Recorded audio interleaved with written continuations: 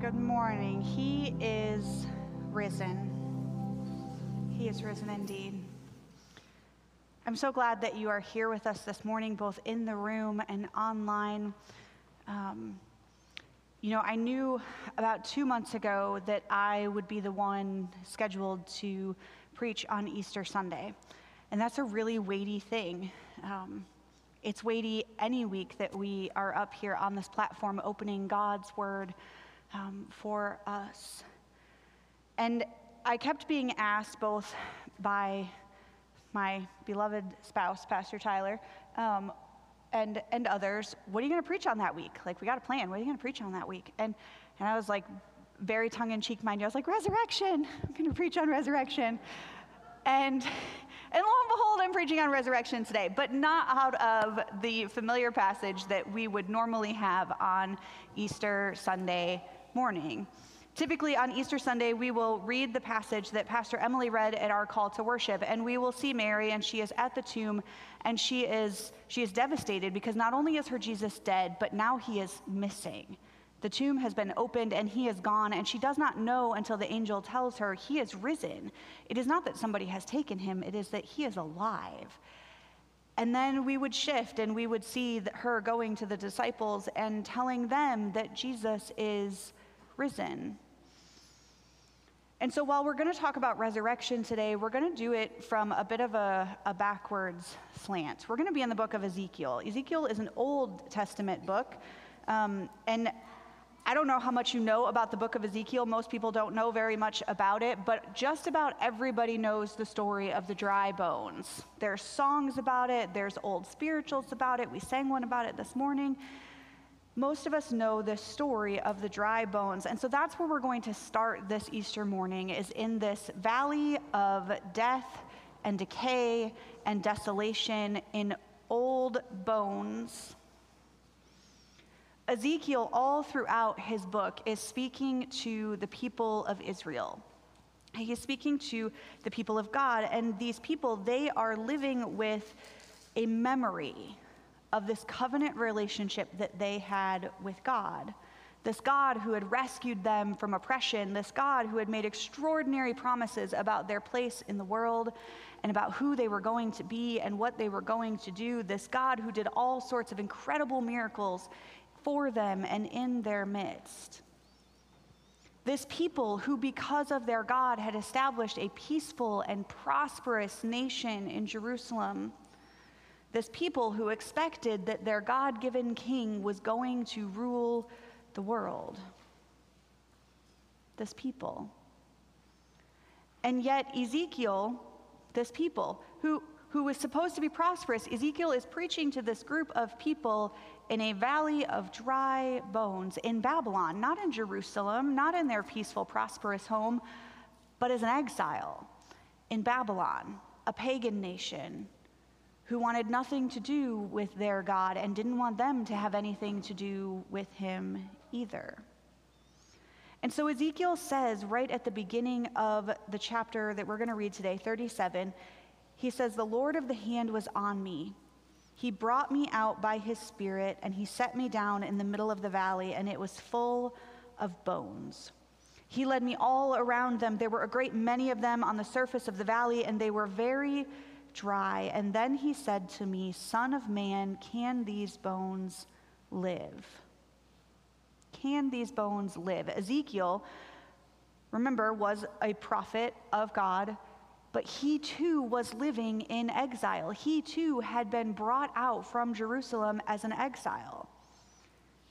For all of Ezekiel's history, he's thinking about this prosperous, peaceful nation and how it all just went horribly wrong, how the walls of the city were destroyed, and then the city itself was destroyed, and then the temple of God was completely annihilated. And now huge chunks of the population, if they aren't dead already, have been exiled and might as well be dead. At least that's how they feel. They've been exiled to Babylon and to other pagan nations, and they are sitting at the rivers there weeping. They are weeping as Ezekiel is writing this and as God is pulling him out, wondering how they could have gotten it all so wrong. far away from home, alone, afraid, captive, without any hope. And if we fast forward to the New Testament, to our resurrection morning story, we find a similar picture. And although we didn't hear about it in the particular section we read today, we would find the disciples huddled up, scared, alone, confused, humiliated even. They fled during the crucifixion, afraid of what would happen to them as well. And I have to imagine that they too were wondering, where did this all go so wrong? How could we have gotten it this wrong? And I will tell you that there are days when I turn on the news and I scroll through my social media feed and I wonder to myself, how in the world did this all go so wrong? I have had dark days where I have sat alone and regretted mistakes I have made. I have been isolated, alone, and felt like I had lost who I was. We have all had those moments, many of us just in this last year alone. We have felt lost and poor and hungry and afraid. We have been people who have known darkness, like Ezekiel, like the people of God, like the disciples. We have known darkness. Being a Christian does not shield us from knowing darkness. It does not shield us from suffering or pain or lament. We have watched this year as a tiny little virus turned into a pandemic and filled the world with death and sickness and isolation. We routinely in our world see poverty and separated families. We see horrific acts of systematic injustice and of racism. We see division in families and in our own homes and in our communities and in our country in ways that we never imagined was possible.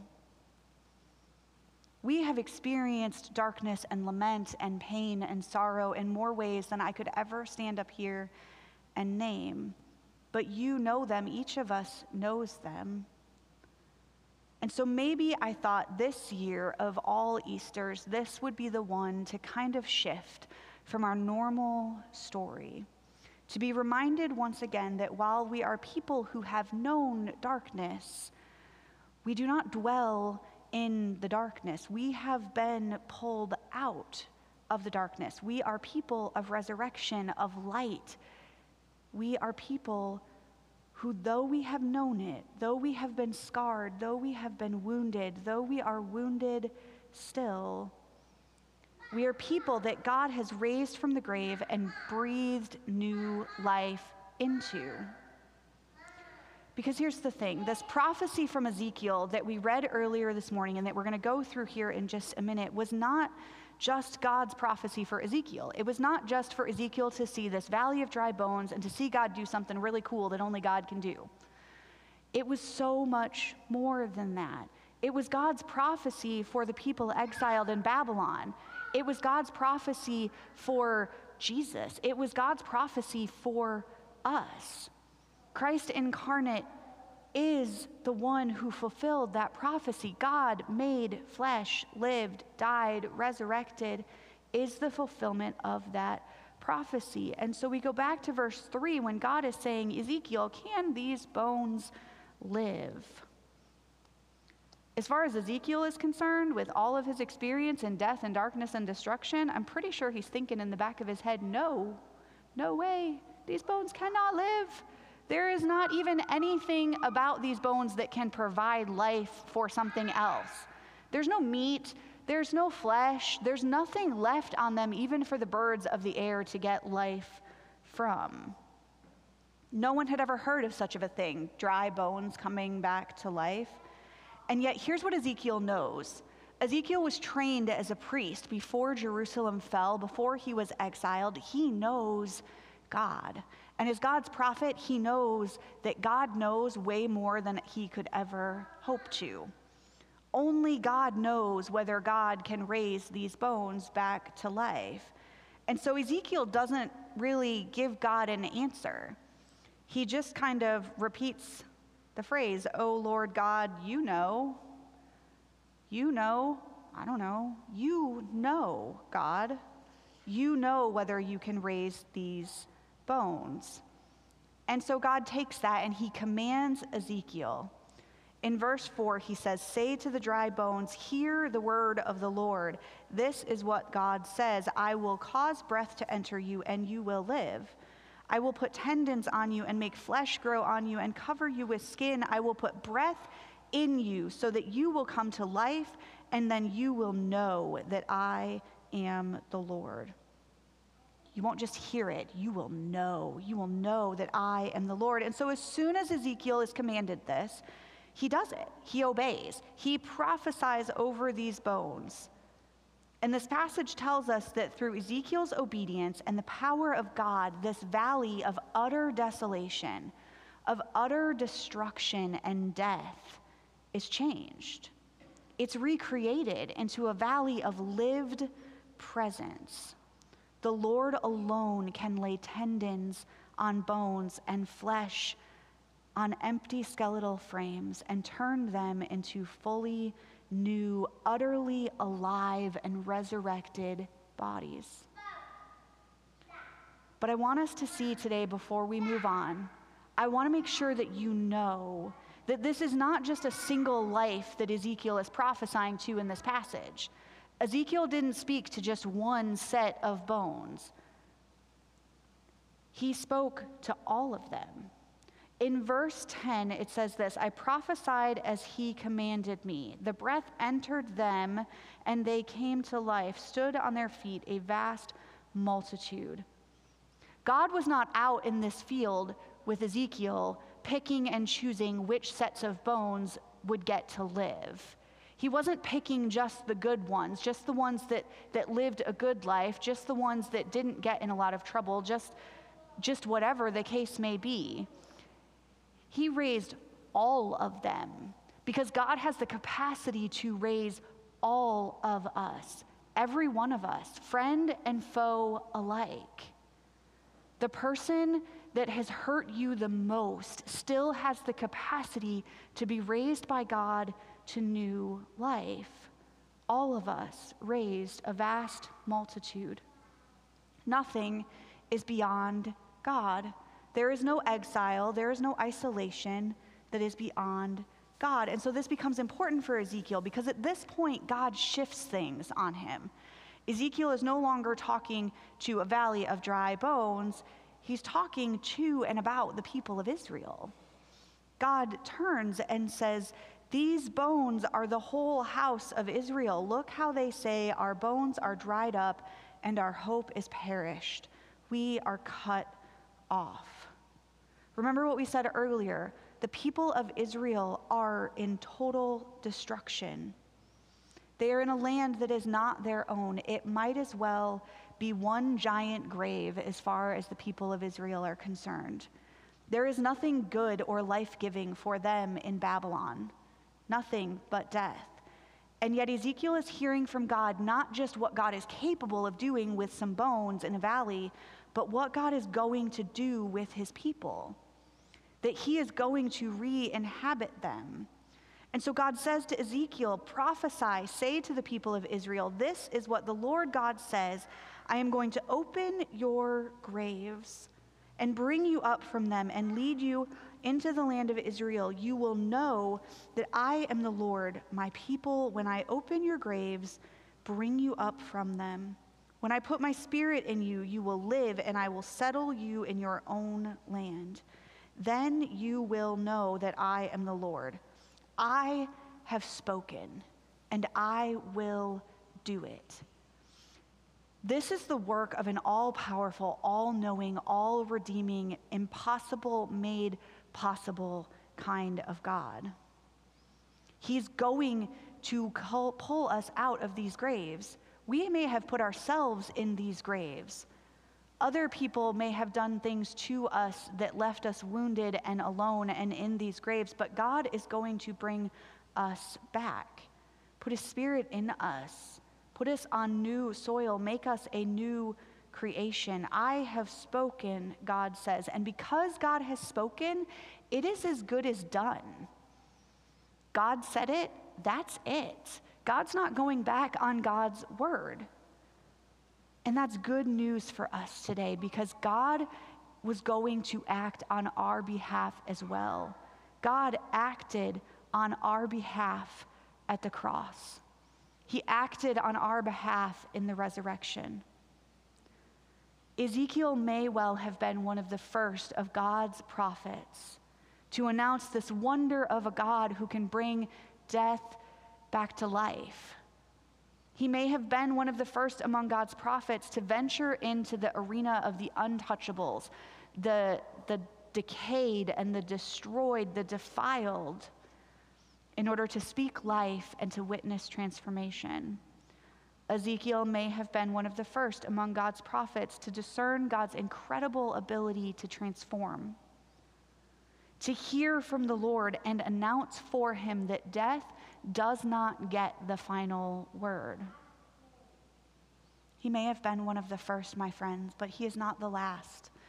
Because every single one of us in this room this morning has the ability to testify to the resurrection power of God, to the resurrecting that he has done in our own life, that God has the last word over death, that death has been destroyed and God has complete victory forever.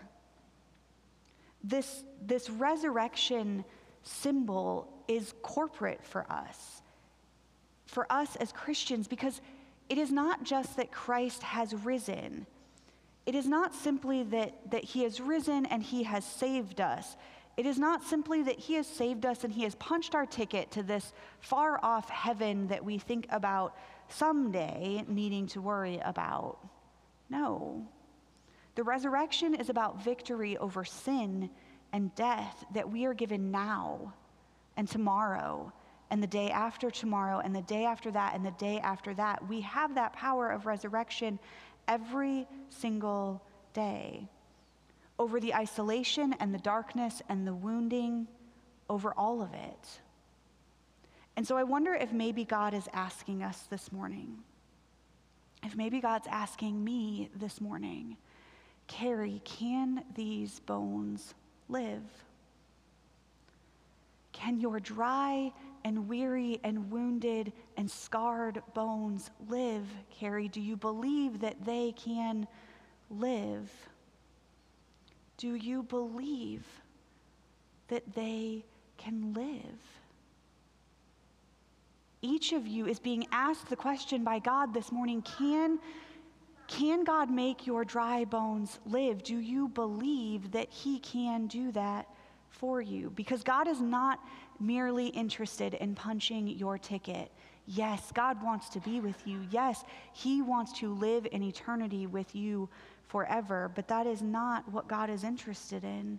He's not merely interested in healing you and putting your parts all back together and giving you some joy and this good, comfortable life. Yes, God wants to give you joy and peace and heal you and put you back together. But resurrection is about so much more than that. It is a new life filled with God's Spirit, conquering sin and death. God became human. He put on flesh. He lived, he died, he resurrected in order to bring us with him. We are not just a bunch of saved corpses, my friends.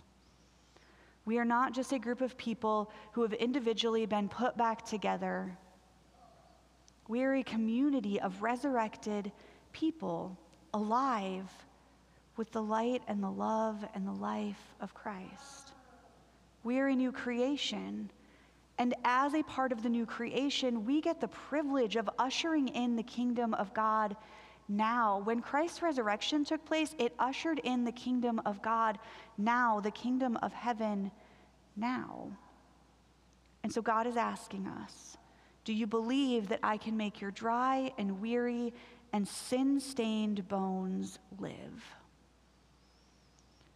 And for me, the answer is yes, and I pray that for you, the answer is yes too, because God can.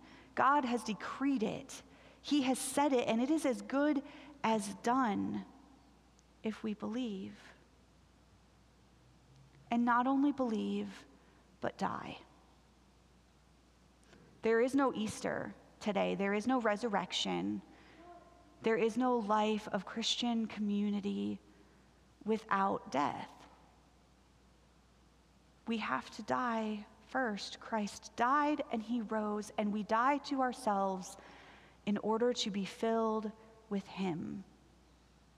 We die to our expectations. We die to our wants and our needs and our self-life. We die to all of it in order to be filled with this absurd hope that he gives us, in order to be made new in unexpected freedom, in order to be placed into this new life that he has offered to us.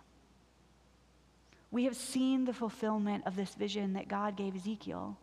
We have seen resurrection take place, and it was not just for Ezekiel, and it was not just for the disciples that Easter morning. It was for all of us. You know, the book of Ezekiel ends with 10 rather dry chapters. And in these chapters, Ezekiel is hearing from God all about this new land that God is going to place them in.